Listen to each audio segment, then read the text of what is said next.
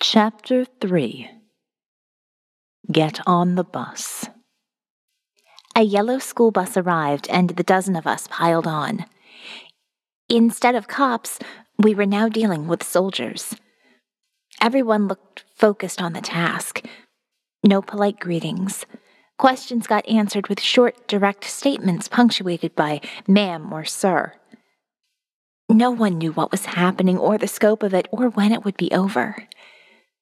Their answers felt sincere, like they'd been wondering the same thing themselves for a while. Here's what I wrote from the bus.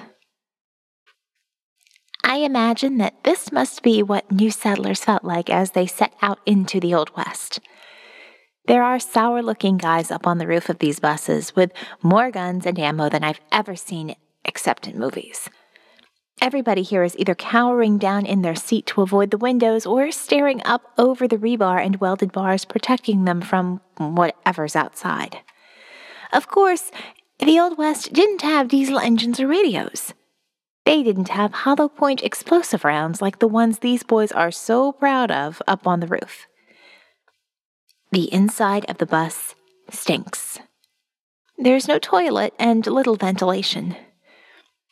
We're packed in pretty tight, but no one wants to talk or even acknowledge the other people rubbing up against them.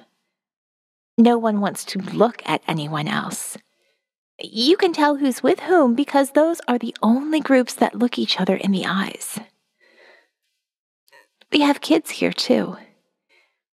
You'd expect them to be fussy or acting up from all the boredom and waiting, lack of food, or the funky, humid stink.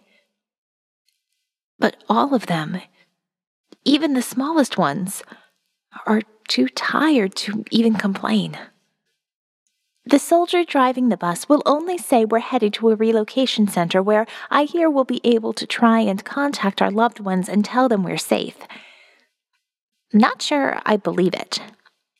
Author's note, boy was I right there. After that, he goes back to his no-nonsense, no-tolerance for tomfoolery soldier face, keeping eyes on the road and his hands at 10 and 2. There's another soldier in the back of the bus, Sergeant Charlie Rock of the 82nd Airborne. His eyes are sharp, set deep in dark circles. I don't know what he's looking for out there, but it scares the hell out of him. He's from Tennessee, says he's 22, but looks at least 30. He, like most of the uniformed soldiers I've seen, is running on some secret reserve that keeps fighters from drifting away like the rest of these people. They remind me of every news story of a disaster's aftermath I've ever seen. Their clothes and bodies are caked in mud and blood, and they've stopped caring. The shock has worn off. It scares me to think that this is their new reality as sheep on a bus, content to accept their losses and go along for the ride. The sergeant hasn't fallen to that level, but I'm watching the lights in his eyes flicker. It's only when he openly engages someone that the light glows bright again. But right now, there's nothing to do but sit and wait, keep an eye on the edge of the road and over this flock of sheep heading northwest. Sergeant Rock, yeah, I know, doesn't seem to expect anyone to cause a fuss because there is no meal service or any on-board entertainment. He just casts a casual glance up the rows from time to time, not really seeing the people in the seats.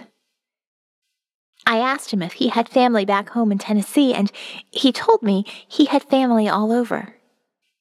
He has an ex-wife in Chattanooga and brothers helping evacuate Philadelphia, a girlfriend, nephews, comrades, pets, and all that.